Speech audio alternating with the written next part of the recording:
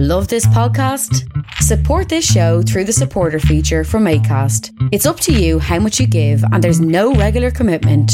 Just hit the link in the show description to support now. Many of us have those stubborn pounds that seem impossible to lose, no matter how good we eat or how hard we work out. My solution is PlushCare. PlushCare is a leading telehealth provider with doctors who are there for you day and night to partner with you in your weight loss journey. They can prescribe FDA-approved weight loss medications like Wegovy and Zepbound for those who qualify. Plus, they accept most insurance plans. To get started, visit plushcare.com/weightloss. That's plushcare.com/weightloss. Hey, I'm Ryan Reynolds. Recently, I asked Mint Mobile's legal team if big wireless companies are allowed to raise prices due to inflation. They said yes. And then when I asked if raising prices technically violates those onerous two-year contracts, they said, "What the f*** are you talking about, you insane Hollywood ass?" So to recap, we're cutting the price of Mint Unlimited from $30 a month to just $15 a month. Give it a try at mintmobile.com/switch. $45 up front for 3 months plus taxes and fees. Promo rate for new customers for limited time. Unlimited more than 40 gigabytes per month. Slows full terms at mintmobile.com.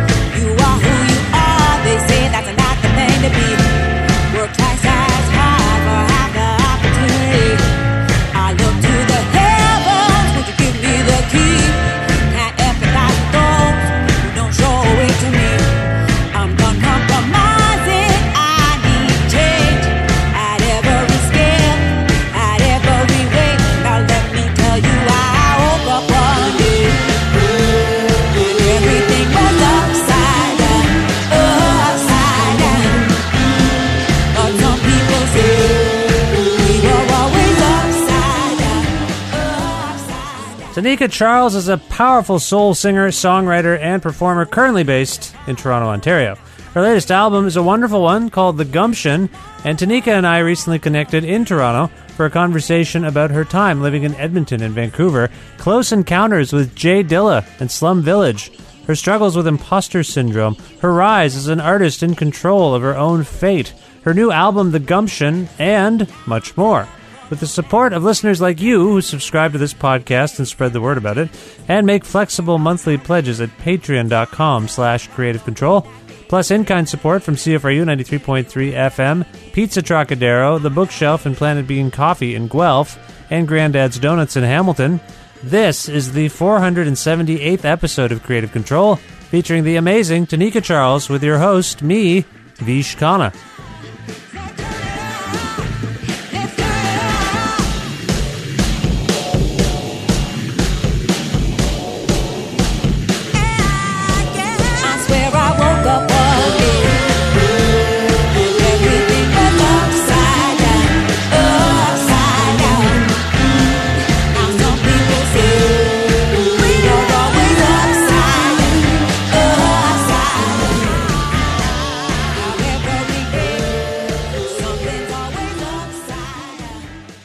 Hi, Tanika. How are you? I'm very well, Fish. How are you? I'm well. It's nice to have you on the show. I'm very happy to be here. Now, we are in Toronto at the moment. So you live here. I do. Are you from here? I am. You're originally from Toronto? Absolutely. Now, I did some research. I try to do a little bit of research before I meet with someone. Yeah. And my understanding is you lived in Alberta for some time? I was raised in Alberta. Ah. Yes. But you're from here? Yes. Okay. How long were you in Alberta?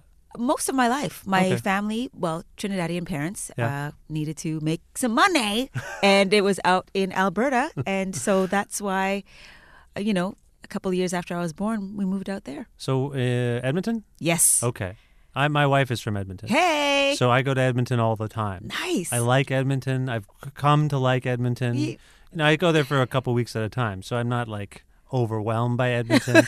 I'm not sick of Edmonton. Right. You liked Edmonton? I did. Right. And really, the older that I got, I was like, this minus 40 business I had enough. Because the winters are, while beautiful, harsh. So I moved to Vancouver. I do tend to, we tend to travel there during the Christmas break. Oh.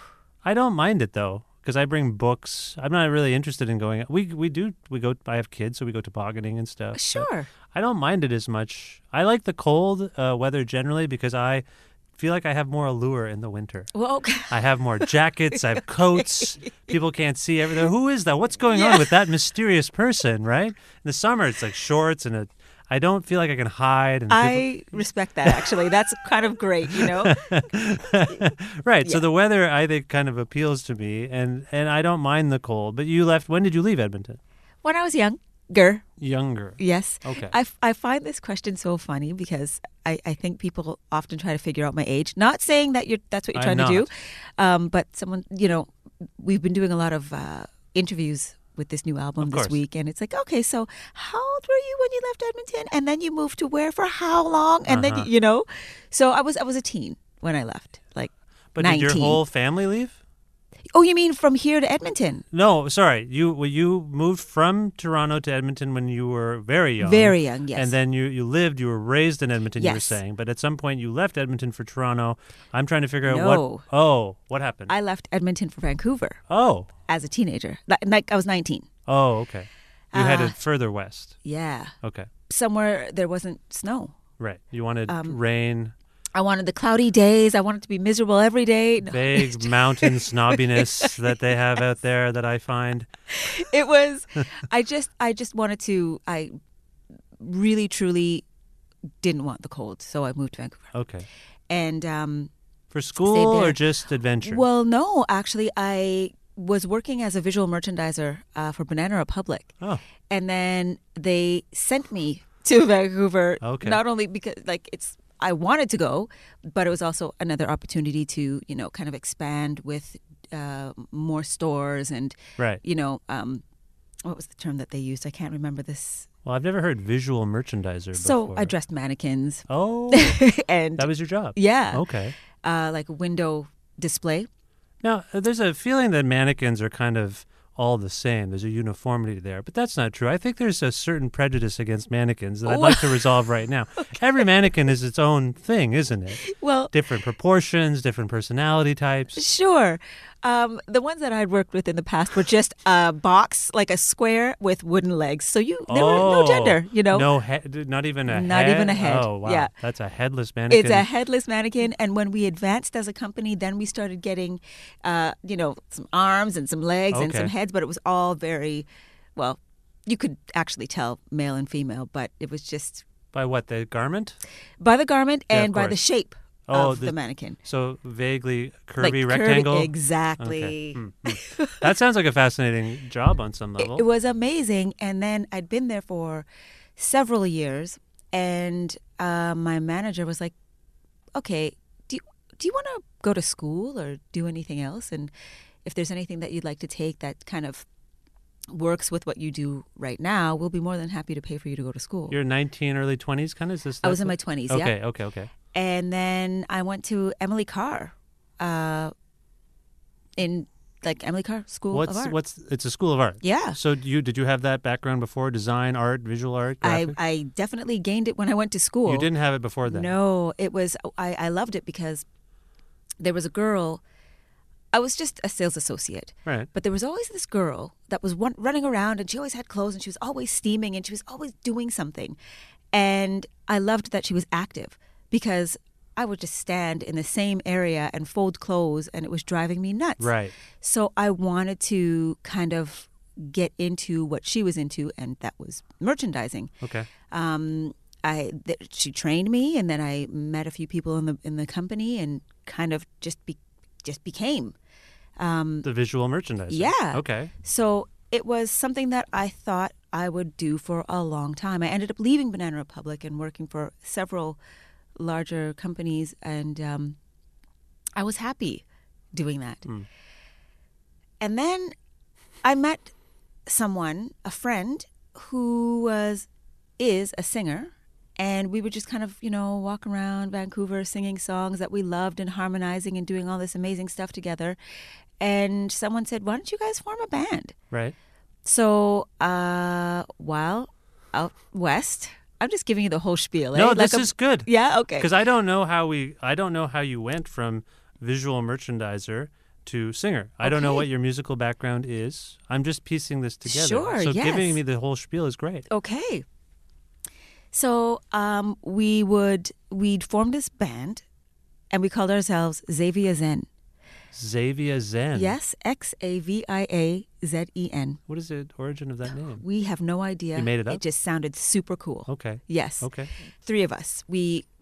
Somehow we were getting random gigs at clubs in BC. What do you mean somehow? Clearly you were good. Well, we were just kind of like doing our thing. Right. We had a lot of friends who were promoters and kind of, well known, even to this day, for, some of the acts that they bring into the city. And we were asked to, open up for a couple, like we opened up for Digital Underground. Oh, cool. Yeah. And that was an exciting experience. We ended up eating chicken wings and, those cans of, it's like a spray, but it's confetti, but it's not confetti, but foam. It's facility string or whatever it's called. Yeah, right. So like we didn't get paid for it, but we got a lot of chicken wings and foam. It was fascinating. That's odd. Did you hang out with Humpty? Yes. Okay. It was cool. And we met a lot of people. Nobody knows this story. Before, I didn't even realize how important these guys were, but we had a large condo, my girlfriends and I, and our friends who were the promoters normally needed to have people stay somewhere. Yeah. And so we would invite them to our house to stay because we had a lot of room. Right.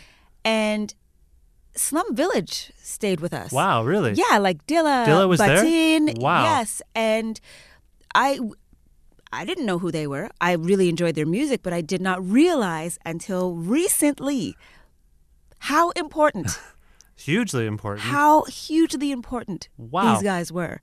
Because we were just like, So okay, you like realize the Airbnb folks, kind of. Right, early days. Early days, yeah. So in retrospect, you realize their significance. Does this get your mind tracking back to what Dilla was like? What your interactions with Dilla were? Do you remember them? No, it was just like, okay. I actually connected with Batin. Okay.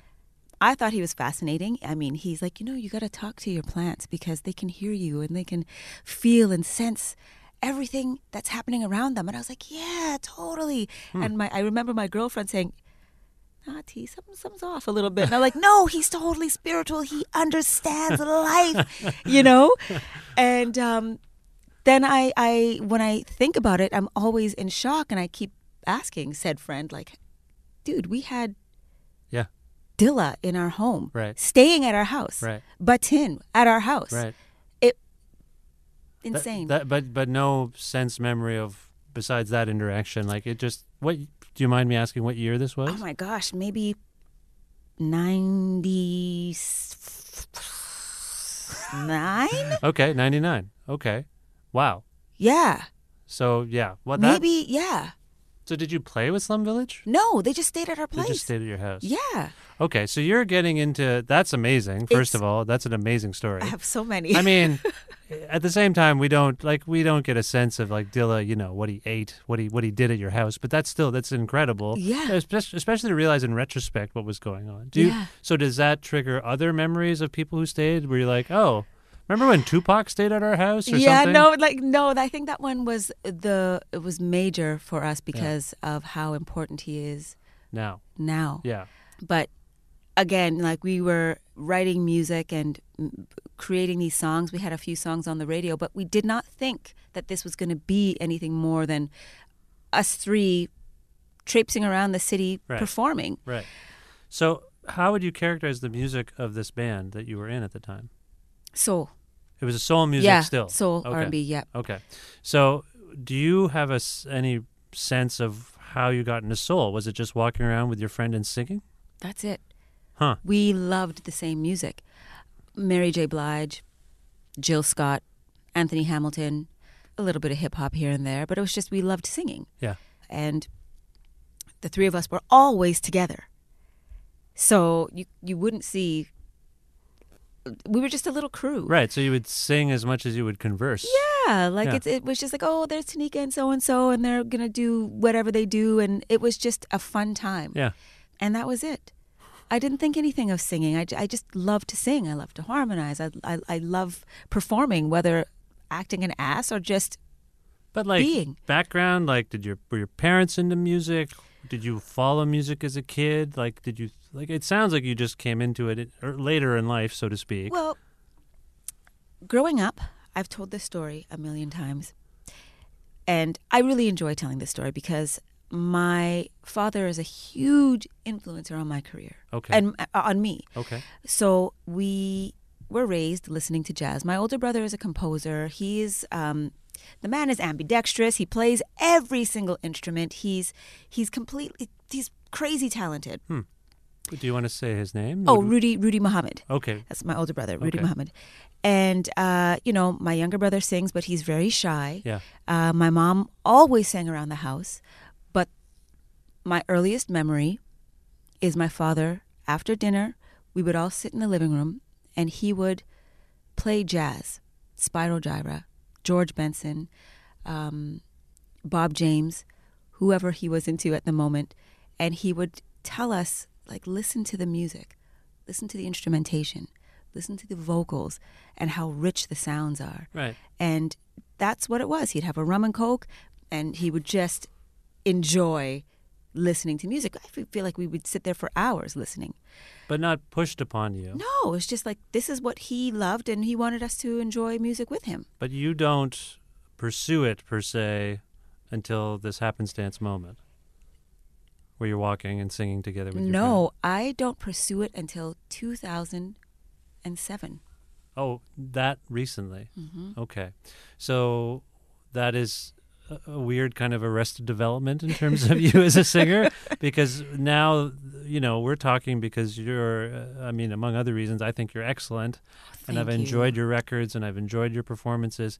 But that's only about 12 years as we're speaking, 12 years of development. Yeah. That's quite remarkable to be sitting on that talent and not doing something with it. You had some kind of epiphany and realized you could do it, which I want to know more about. This is where I'm probably going to get a dirty look, but I still feel like I could use a lot more work. Well, vocally. You haven't and put your 10,000 hours in yet, I don't think. You need, 12 years is not enough time. You're still, that's the other thing about a practice like yours is you're learning in public all the time. All the time. Right. So that's a weird kind of pressure, but also I would think it's pressure, but you're also having to let go. You put out a record and you're like, that one part of that one song, but oh well, it's gone. I learned from that, right? Yes. Okay, so that's happening to you. Yes. Okay. Wait, is that a question? No, it's just a statement. Okay. Just a statement. No, you could follow up if you like. I'm curious if that's how you view it. If you say, I need a lot more work, yes, that's a kind of self-aware tension. Yeah. I guess what I'm saying is I allude to this fact of this idea that you also have to let go as someone who's learning in public. Are you letting go? Or are you too hard on yourself? Am I too hard on myself? Oh my gosh, it's a problem. Imposter syndrome, of course. Kind of. This is something that I actually fully struggle with all the time.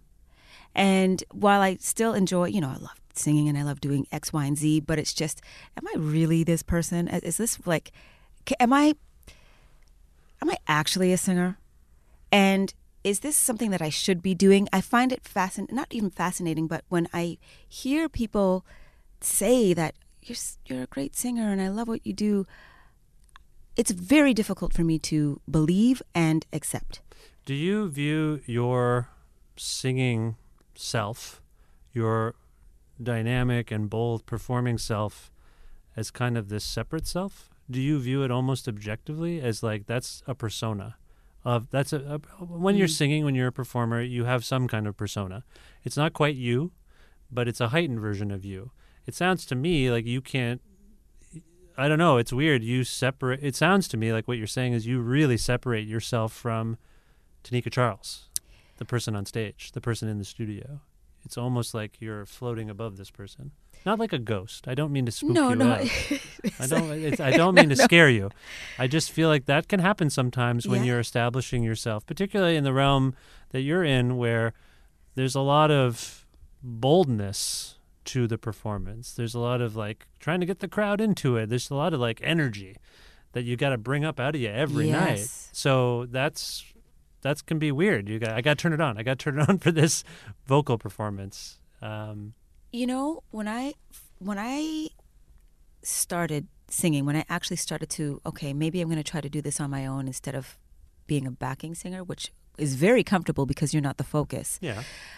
I used to drink a lot. And to settle your nerves? To settle my nerves, but then I would drink to a point where it's like, I'm completely wasted on stage. You know, like, what am I doing with this? Sorry to laugh. No, but you Yeah. must. It was a real thing. And at that time, I'd been going through one of the many breakups that I've had in life, and it took a toll on me. So I think the way to recover was to write and drink and perform drunk. And you wouldn't believe it, but I used to wear lingerie on stage. Just lingerie? Yeah. Why was that a choice? Because it was like Ms. Charles didn't give a shit. Oh, okay. So I was Tanika Charles over here, and Ms. Charles was the persona that came on stage. So the alter ego was Ms. Charles. Yes. And, you know, it's surprising because I had a manager who was like, oh my gosh, this is fantastic. Yes, we can do this. This is what we're going to sell you on. And my rider was like Jack Daniels and Coke. Coca-Cola. Sorry. Sure. Good to clarify what Ms. Charles... Sorry, soda. It sounds like Ms. Charles has some vices, just being clear. Coca-Cola, maybe a Pepsi, yes, maybe a different cola, but not... Cola. Yes. Okay, understood. Oh my gosh. So wow. is this self-doubt is rooted in... Is it humility? Is it modesty? Is it that conflict? Like I say, your persona as Miss Charles, or Tanika Charles even, is bold. It's confident, I think. It's vulnerable, but it's bold and confident, which might be a far cry from maybe who you really feel like. You don't feel... It doesn't sound like you feel in your everyday life... You're more Clark Kent than Superman, let's say. Okay. You know like what I mean? that. You're more of a subdued person. And that tension between who you really are and this persona is giving you imposter syndrome. Who am I? What am I doing? Yeah. Yeah, That's what it is. I can't. That's the best explanation, yes. Okay, but your career is so young that, and you're still getting used to being a public person, I would think. Yeah. So that's maybe where you're at with this. Perhaps. You're still processing what it is you're doing. Yeah. And I don't know, the most communication I have is with, because I don't leave my house. You know, if I'm on tour, I hang out with the guys and I will talk to whomever, you know, any interviews that need to happen that day. Yeah. I will try to communicate with the crowd, and then I hide. Because I'll go back into the hotel room and I will just sit and try to figure out, like, oh my gosh, I made this mistake, I did that mistake, what can I do better? And it's this pattern of just, again, self-doubt and why am I doing this? And I don't feel, what am I doing? So it's the opposite of letting go. You haven't let go. I have not let go. And I'm trying. So what are the tactics? Are you still drinking?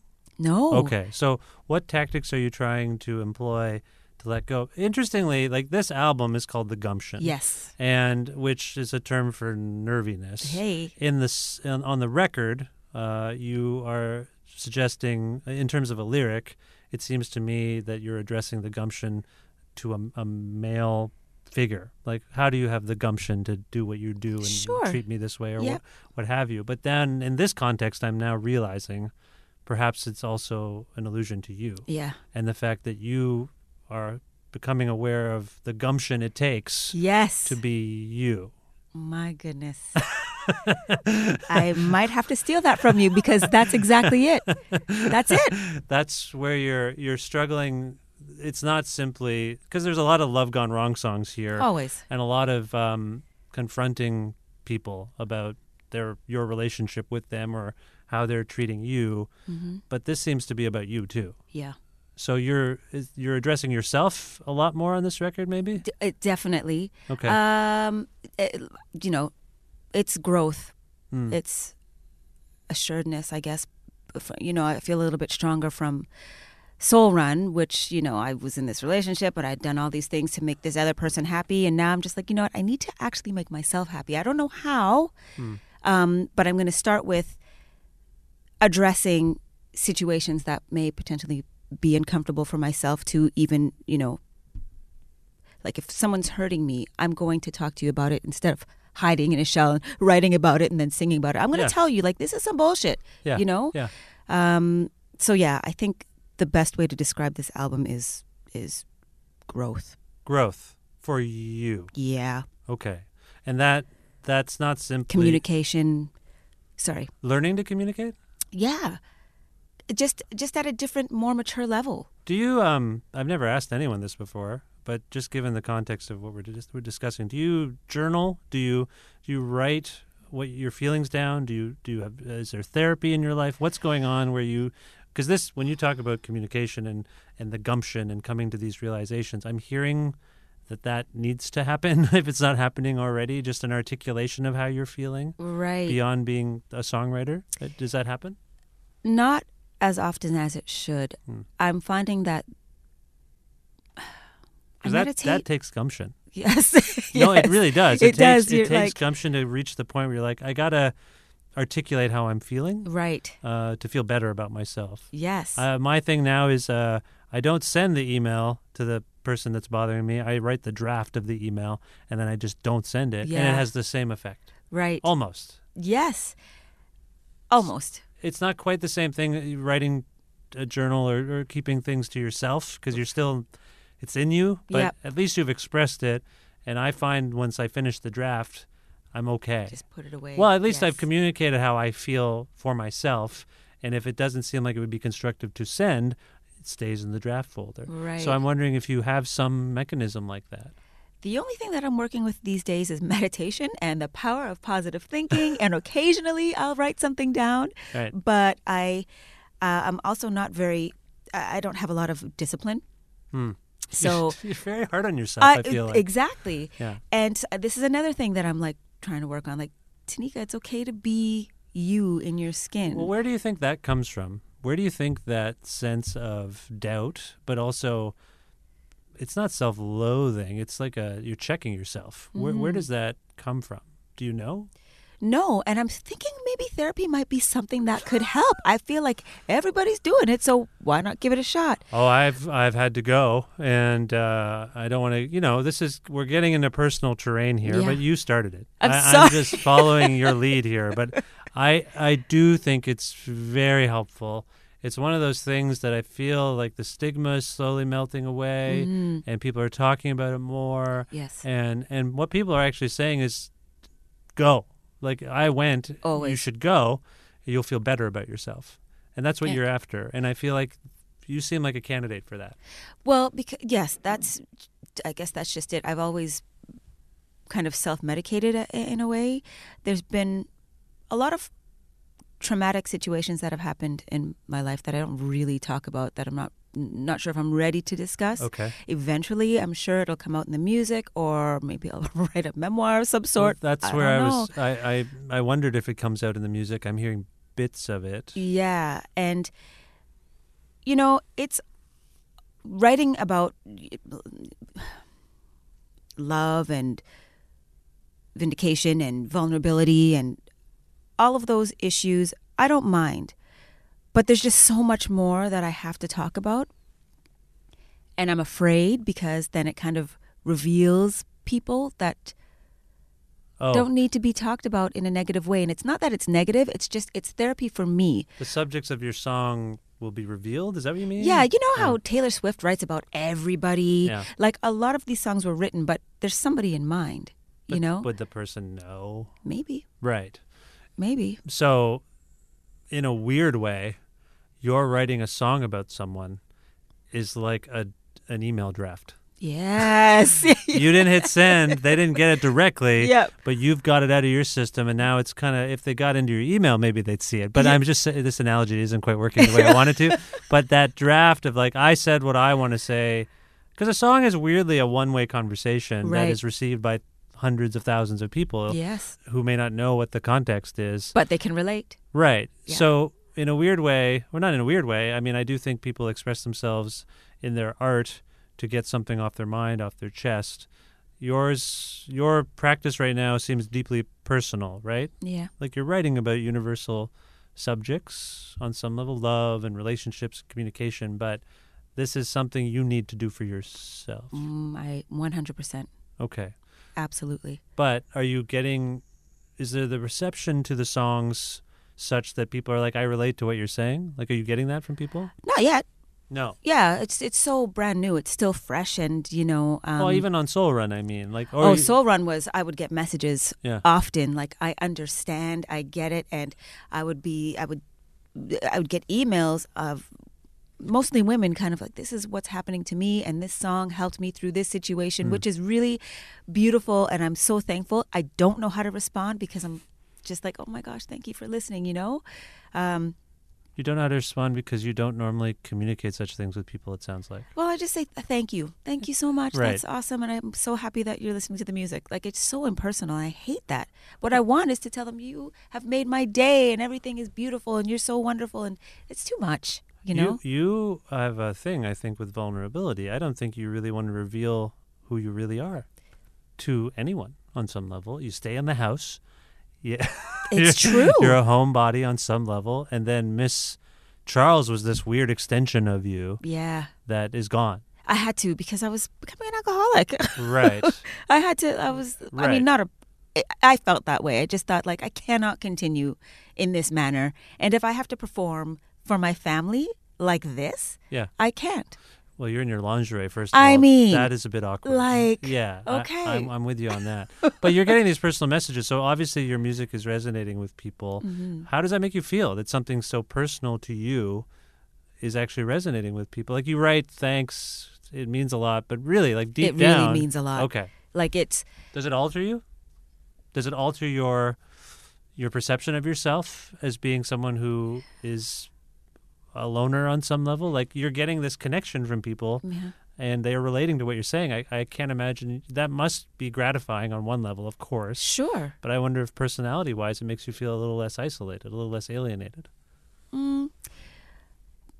I really don't know how to answer that. Like, I guess some days I'm just like, this is so great. Thank you so much. I feel like, thank you. Yeah. And I've got energy and life is good. But a lot of the time, I don't respond to compliments very well. I don't either. Sometimes I feel like someone once said to me, hey, that was pretty good. And I said, sorry. Yeah, like a Canadian. Like a Canadian. Oh, I'm sorry about that. No, I just said it was good. Oh, yeah, you're right. I'm sorry I said sorry. I feel really badly about that now. Story of my life. Yeah, it's just, maybe it's a cultural thing. I mean, perhaps. Did you find that you mentioned your father was like, he had his, what was... Hey, I'm Ryan Reynolds. Recently, I asked Mint Mobile's legal team if big wireless companies are allowed to raise prices due to inflation. They said yes. And then when I asked if raising prices technically violates those onerous 2-year contracts, they said, what the f*** are you talking about, you insane Hollywood ass f- So to recap, we're cutting the price of Mint Unlimited from $30 a month to just $15 a month. Give it a try at mintmobile.com/switch. $45 up front for 3 months plus taxes and fees. Promo rate for new customers for limited time. Unlimited more than 40 gigabytes per month. Slows full terms at mintmobile.com. Many of us have those stubborn pounds that seem impossible to lose, no matter how good we eat or how hard we work out. My solution is PlushCare. PlushCare is a leading telehealth provider with doctors who are there for you day and night to partner with you in your weight loss journey. They can prescribe FDA-approved weight loss medications like Wegovy and Zepbound for those who qualify. Plus, they accept most insurance plans. To get started, visit plushcare.com/weightloss. That's plushcare.com/weightloss. The rum and coke? Yep. Had his rum and coke, had his music, knew all about the music. Certain confidence there. Yeah.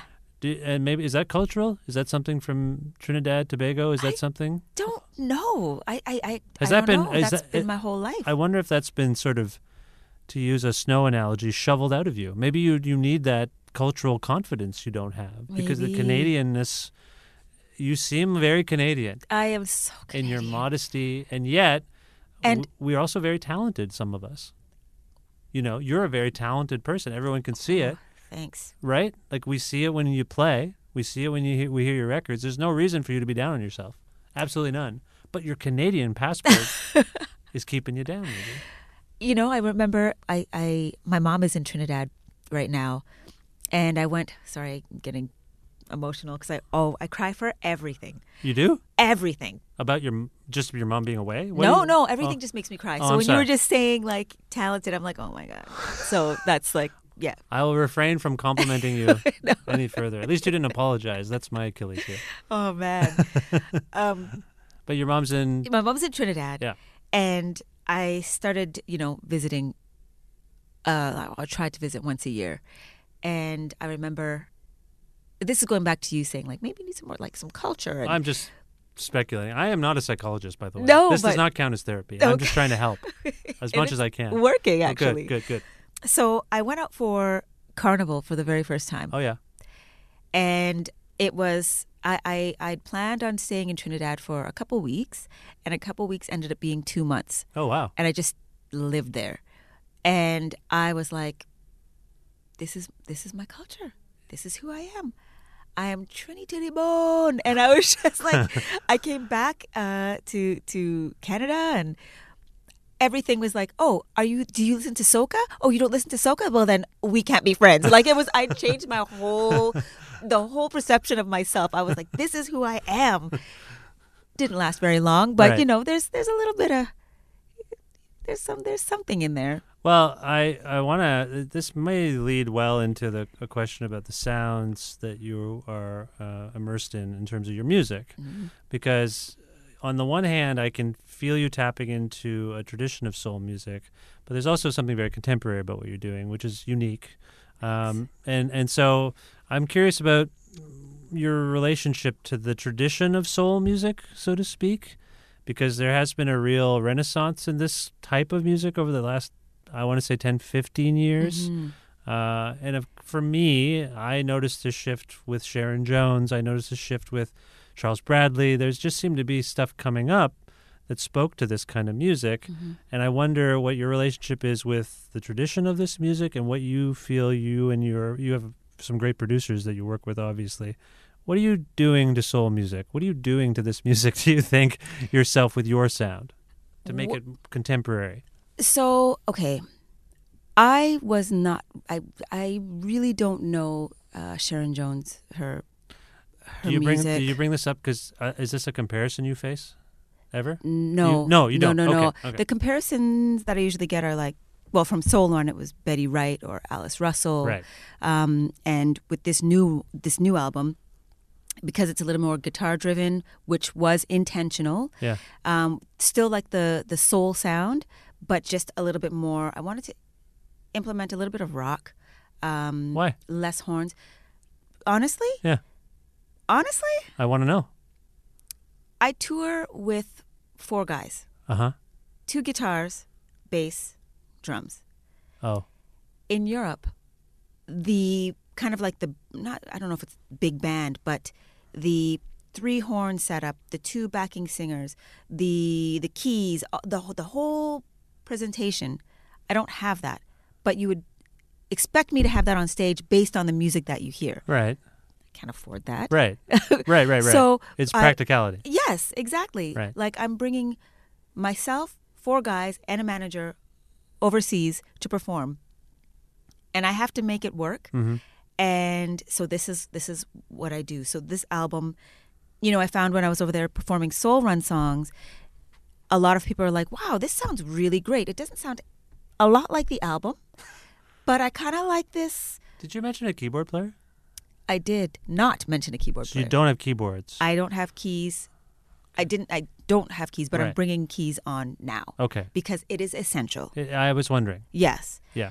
And I'm okay without horns. I'm okay without backing singers. What I have now are a couple elements that sing. So there's a couple of members that sing and play. Right. It's financially the best way No, to go. that makes sense, and but it also, that limitation I would think alters your musical approach as well. Yes, it does. Because so where I'm coming from with some of this is every once in a while on the new record there will be a guitar part, and I didn't go and check the samples on his records, and so I don't know who the source material is. But every once in a while I think of Dr. Dre.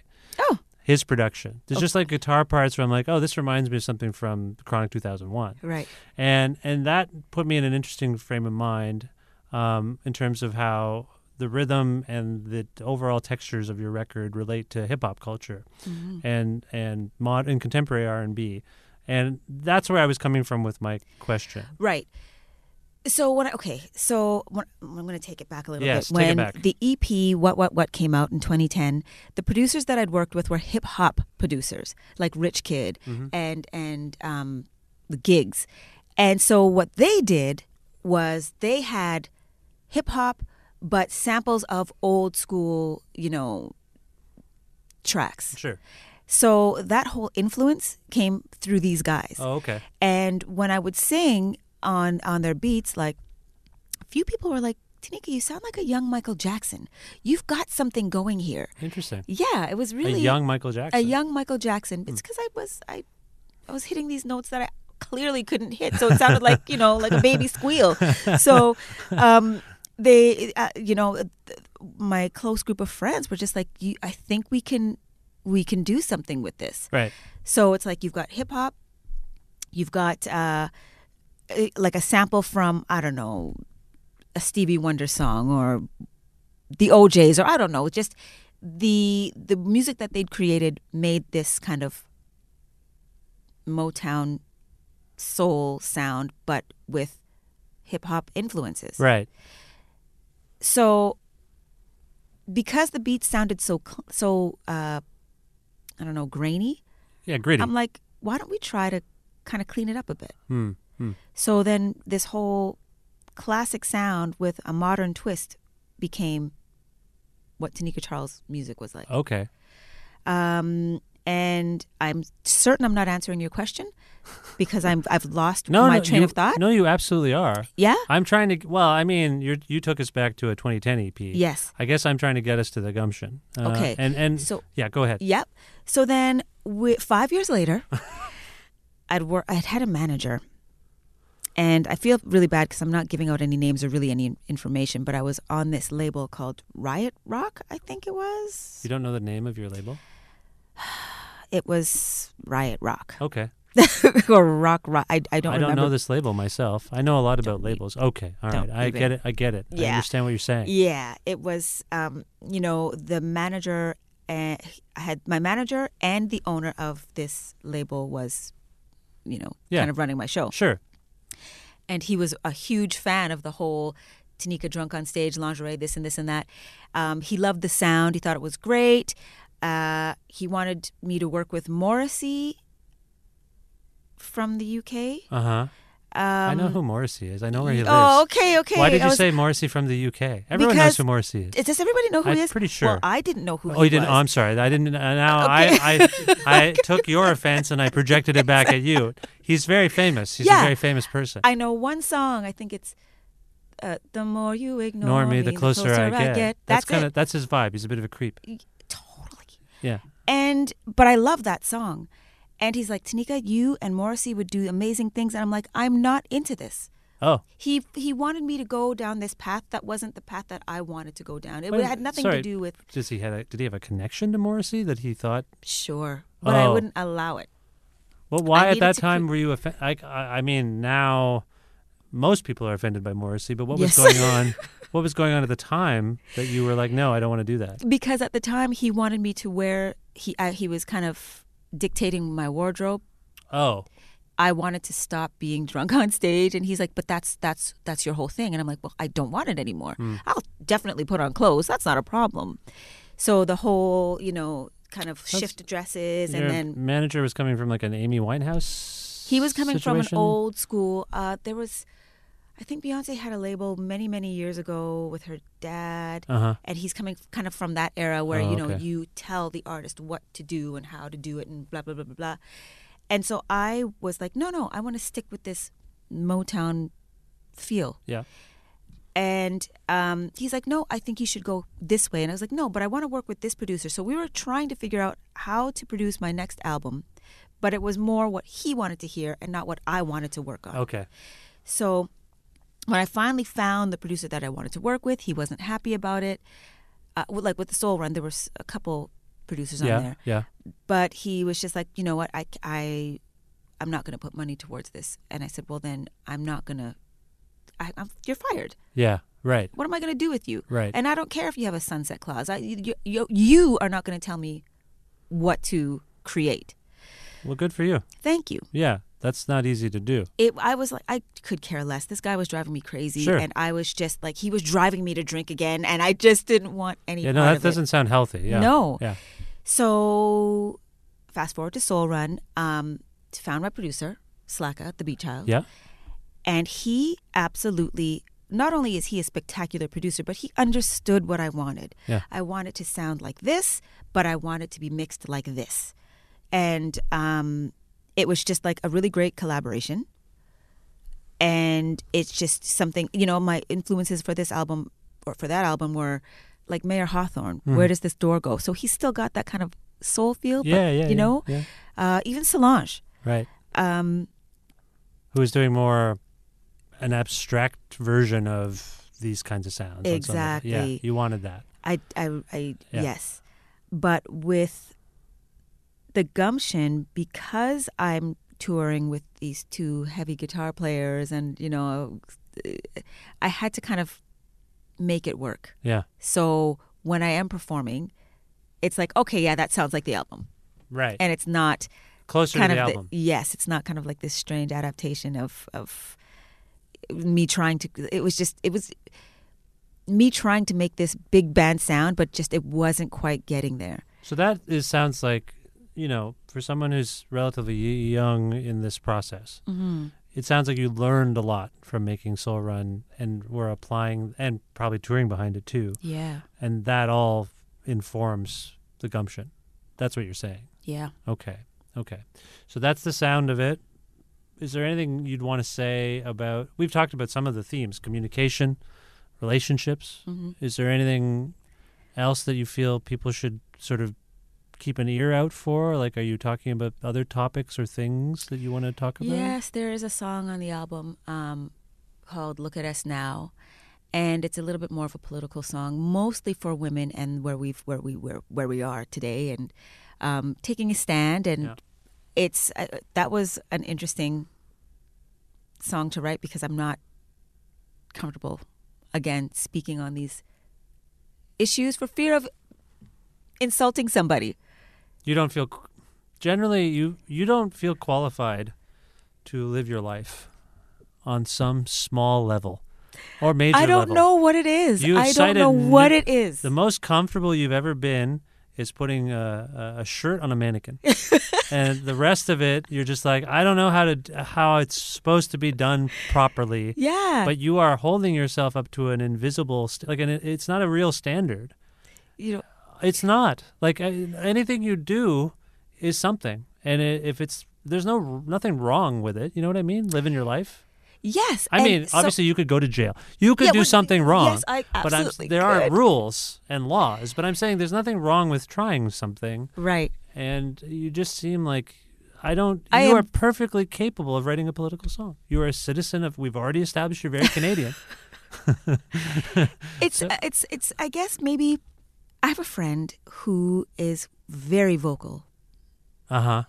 Very, right. like she is Black Power. And, brash. And yes, also a musician. Also can't get a job. Can't get a job? Can't get a gig. Can't get a gig? Because of some of the things that she says. Outspokenness. Yeah. And this is probably not the best thing to say, but I'm going to say it anyway. I do this for a living. Music is what I do. Yeah. And so I'm cautious, which really sucks because there's so much that I would like to say, but for fear, based on her, her track record, she's an amazing singer, but nobody's hiring her because she's just like, F the world, F you, and I'll tell you why. And It's all legit. It's all valid. Yeah. She makes so much sense. And I actually wish that I was as strong as she was, but I'm still getting work. Well, okay. Your song "Look at Us Now" has nuance to it. Yes. You point us to where it came from, what your intention was just now. You're saying it was a political song, but that's the real challenge of artistry, is to take I think that anger, that outspokenness, and channel it into something that has some subtlety to it, some artfulness to it. And maybe that's where you're heading. You're saying, I need to make money. This is my job. But your job is also, I would think, as a songwriter, to write something clever. Yes. And interesting. Yeah. So it doesn't sound to me like you're someone who's interested in music that hits people over the head with its intention or meaning, right? Yeah. Just like a delicate tickle. A delicate tickle. It's a little tickle, like, I'm here. Yeah. I'm not unaware of what's happening in the world today. Yeah. There's a little something, but like I'm really trying to be safe. There's two things going on, though, here. One, there's a long history of artists such as yourself, maybe even in your musical realm, who are outspoken, who make a point of singing songs like the one you're talking about. And then the other side of it is, I'm not sure who your friend is, and you've been very careful about names and whatnot, but it seems to me these days that kind of outspokenness is rewarded more than it's faulted or whatever. Yeah, these days. Yeah. These days, I'm still stuck in those days, like where if you say too much, there was I think had a local Toronto radio station. A local Toronto radio station whispered off mic. They had an award show, and they had top indie band, top pop song. The categories were all, just generic. Yeah. And I think it was R&B. There was like top R&B artist, and it was Tasha the Amazon, myself, Claremont the Second. For R&B? For R&B. Okay. So they just kind of threw all the black people that they could find in the city. That's what they do. And so I tweeted about it because I was like, this is not even acceptable. Yeah. And I was like, why is it so hard for you to kind of like differentiate between the sounds? There's R&B, there is hip hop, you could have broken this down because you've just kind of thrown us all into one category, and I don't think it's appropriate. Well, that station, as far as I know, and a lot of stations in Toronto only hire white people to do things. And so those white people don't know that. If you're not, we talk about this as a culture, we're starting to talk about these things all the time. Yeah. If you don't see yourself in a leadership position in any organization, you're probably not going to be reflected by that organization. Someone like you isn't there. So I'm not surprised that radio station would do such a thing. I'm not surprised either, but I was so choked. I'm like, this is some bullshit. So I sent out a tweet, and I kind of clarified, like, you guys got to switch something up because this is unacceptable, and I explained why. Yeah, I've expressed that to them too. Yes, and I was like, I'll wait. I will wait for a response. Yeah. And nothing. So that was the most that I'd actually spoken out about anything. Right. And not that it's hindered any kind of future performance from, I'm still getting shows, but I've just watched my friend, she will not stop speaking about whatever the topic is at hand. Well, that will but she's likely just not working. Right, but that will likely pay off for them somewhere down the line. I really hope so. Is because, what I'm saying. Yeah, I really hope so. Does your friend articulate these same thoughts in their music as much? Yeah. Okay. Yeah. So you're, but again, like in a kind of, no, actually, she will slap you on the face with it. Like it's right in there. Right. So that's potentially another reason. Well, sometimes people don't go to music for that stuff. I do. Like I like hearing that stuff articulated in music. I like hearing the real world articulated in music. But it doesn't always happen that way. It's not natural for some people. Even like you've been talking about it, you have a slight identity crisis as yourself. Yeah. As an artist, as a person. So it's a common conflict is what I'm saying. But I do feel like you've really asserted yourself on the records you've released. And now like a conversation like this, I'm starting to feel like I know where you're coming from. And it's actually going to probably change how I listen to the records a little bit. Because I think of you as very confident and very sure of yourself. At the same time, you do sing a lot about pain. Usually it seems to be couched in kind of the classic motifs of romantic pain, I guess. Yeah. But are you happy right now, by the way? Yeah. Relationship-wise, are you? Yeah, totally. You're good? I'm so good. Okay. Yeah. I'm just checking in now as we wrap up. I just want to Yes. check in and make sure you're okay. Normally, Yeah. most people would say, hey, how are you doing right at the beginning? Yeah. I wait till the end. Yeah, no, I'm great. Okay. The album is being well received. It's lovely. It's really nice to actually create something new, and it didn't take 5 years, and it was it was a bit difficult doing it because I was on tour. Yeah. The whole time it was being written. Yeah. So it was those moments where I was home and that I had an opportunity to like write and create and blah blah blah. But yeah, I'm good. Okay. I just want to make sure. You seem good. I am. You seem like I'm you're in a just good place. Really brutally honest, and I'm very aware. Like, okay, and I'm often told like, Tanika, you have to be a little bit more positive. I'm like, I am. I'm 100% positive, but this is me. This is me. I think being authentic is part of being positive, Thank you. even if it's not the standard kind of positive. I think that's a good thing it's more healthy to be authentic. Yeah. I would think, than to pretend you're someone you're not in any capacity. For sure. So, speaking of touring, like what's coming up for you? Are you Oh going to my be touring goodness. hard behind this record? Yes. So I'm very excited because, well, we've got, a couple videos and whatnot coming out, but I'm heading to Toulouse for the Rio Loco Festival in June. Okay. And then we've got an extensive an extensive tour planned for the fall. Okay. And so right now I'm kind of just like trying to, work out and get healthy because these stages are massive and running back and forth, you get tired. Oh, absolutely. You're a very Yeah. physical performer. Yeah. So you got to get in shape. Okay. Definitely. That's coming up. Yeah. And then And of course the album May 10th. the album is, the new album, The Gumption, out May 10th. Are you already working towards new songs? Are you already writing? Okay, so yes. That's all you can say? What does that mean? Like, all I'm asking is Yes. you're working towards a new record. I'm working on, definitely, yes. Okay. You know what? I'm excited because, yes, I'm excited because songwriting is terrifying. But We didn't even because- get into that. No, you we went didn't. from walking down the street singing with your friend to actually you compose your own songs, right? Yeah, well, I collab with. You collab. But there are a couple songs where I was like, oh my gosh, it just came to me.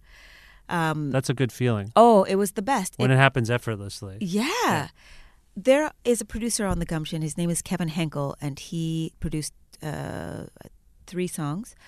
And those 3 songs were just, it's like the music connected, or I connected with the music so much. And I remember washing dishes, and I'm singing a harmony, and I've come up with lyrics and finished a song. I think all 3 of his songs written, recorded in a day. Wow. Like 3 days. Wow. So Does that make sense? Yeah. It was incredible. Wait, that's since the record's been out? No, that's the but prior songs on the to- record. Yeah, Okay. prior to. But are you working at that prodigious pace now? Yes. You're So writing a he's- lot, and yeah. And feeling a little bit more comfortable about it as Good. well That's good. with this producer. Okay. Yeah. So he's got he's sent another folder of songs, and I'm like, oh, I'll take that one. I take that one. This is how that's going to go. Like, What do you mean, tracks? Like Yes. instrumental tracks? yes, And then- he writes everything Okay. himself. Okay. So And instrumental then, tracks. And then so you'll craft vocals around that. Absolutely. Okay. So that's already happening. That's good. Yeah. Okay. Thanks. And so will we hear those live at this point, or on this upcoming tour, or are you going to sit on them? I'm gonna release them for the holidays. I get where this is going Okay. now. I get where this is going. That's great. That's Thank you. awesome. Cool. Okay. So it might be seasonal Yes. seasonal music, might have a theme of some kind related to a certain holiday. Okay. Yeah. I am picking up on what you're dropping down, and I think I got it. All right. Well, Amazing. I want to go out on a song from The Gumption, and I'm wondering if you can pick one. Yes. Anything you want. Tell me something. Tell me something. Now, why? That's the first song. Mm-hmm. Why? It's just because that's the way it introduces. That's the first song that was ever written for this album. Okay. You I feel think like so. Yes, it was. you the first feel song. like that's a nice representation of what we've been talking about, perhaps? Yes. Because you've told me something. I've told you a lot. Was it too much? Do you feel okay about what you I told feel me? totally fine. Okay. Yeah. Anything you want to say about Tell Me Something beyond what we've just said? No, I think you'll understand when you hear it. Okay. This is Tell Me Something by Tanika Charles from the new album, The Gumption. Tanika, this was really enjoyable for me. I thank you for being on this show, and I wish you the best of luck with everything going forward. Thank you so much. I really had a good time.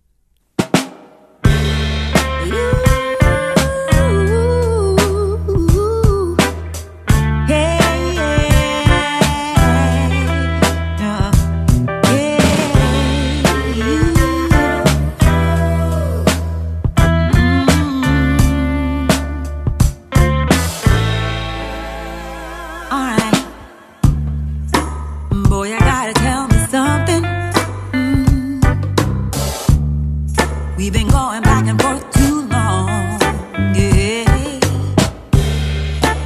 What gave you the gumption? You're stringing me along, yeah. Make your mind, giving you the time to decide. Make your mind, and I was ready to stand right by your side. Make up your mind, but you just stuttered and stammered and carried on like nothing mattered. Boy, I gotta tell me something. Boy, I gotta tell me something. No, you got me mom to nothing. I said, boy, you gotta tell me something. I can't be waiting on you. I got better things to do.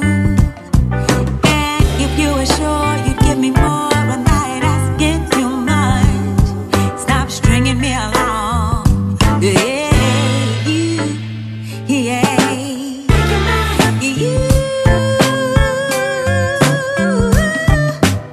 your mind. You've got to make up your mind.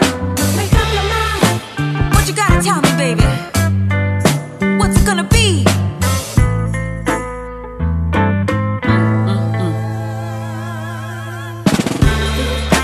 Boy, I gotta tell me something. Boy, I gotta tell me something. No, you got me mom to nothing. I said, boy, you gotta tell me something. Now check it out. See, I'm not sitting around waiting for you to make that call. And I'm not talking about that phone call. I'm talking about that decision. You know, the one where you choose me and no one else. Make it up, make it up.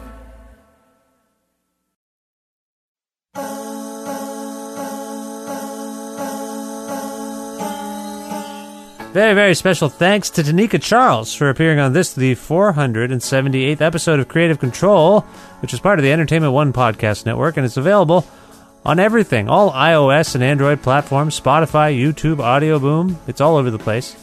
If you'd like to learn more about me and sign up for my regularly scheduled newsletters and look up old episodes of the show that maybe you can't find on any of those platforms I mentioned, please visit my website, vishkhanna.com. You can like Creative Control on Facebook, follow us on Twitter at Vish Creative, or follow me directly at Vishkhanna. You can also listen to a radio show version of Creative Control on Wednesdays at noon Eastern Standard Time around the world at cfru.ca or on an actual radio at 93.3 FM if you're in or near Guelph.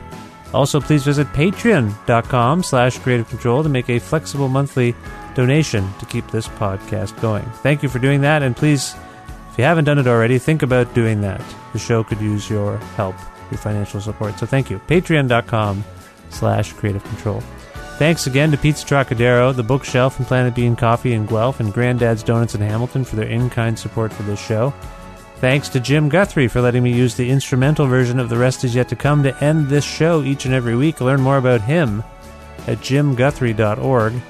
And last but not least, you, always you. Thank you for listening to this episode and other episodes, and for subscribing to this podcast and telling your friends to check it out. It means the world, and it's the only thing really keeping this show going is you telling your friends about it. So please, talk about the show with your friends if you like it and tell them it's good.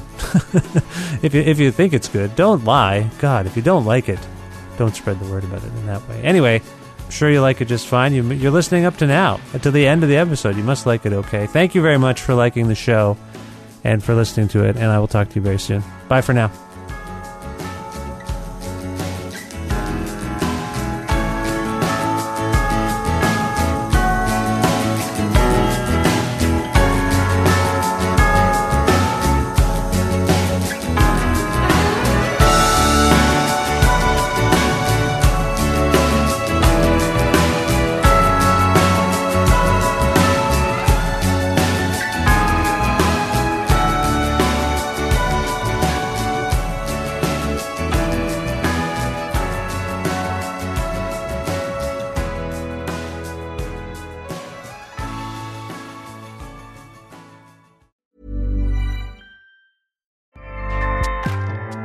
Acast powers the world's best podcasts. Here's a show that we recommend. The Real Housewives is a guilty pleasure for most, but if you're looking to not feel guilty about that pleasure, tune in to Everything Iconic with me, Danny Pellegrino, where I break down all the messy moments and behind-the-scenes antics of Bravo's popular franchise. And on Everything Iconic, I also interview celebrity guests like Kelly Ripa, Keke Palmer, Drew Barrymore, Cameron Diaz, and more about their guilty pleasures, their past work, and so much more. So if you're pop culture obsessed and find yourself watching way too much reality TV like me, tune in to Everything Iconic with Danny Pellegrino, wherever you listen to podcasts. Acast helps creators launch, grow, and monetize their podcasts everywhere. Acast.com.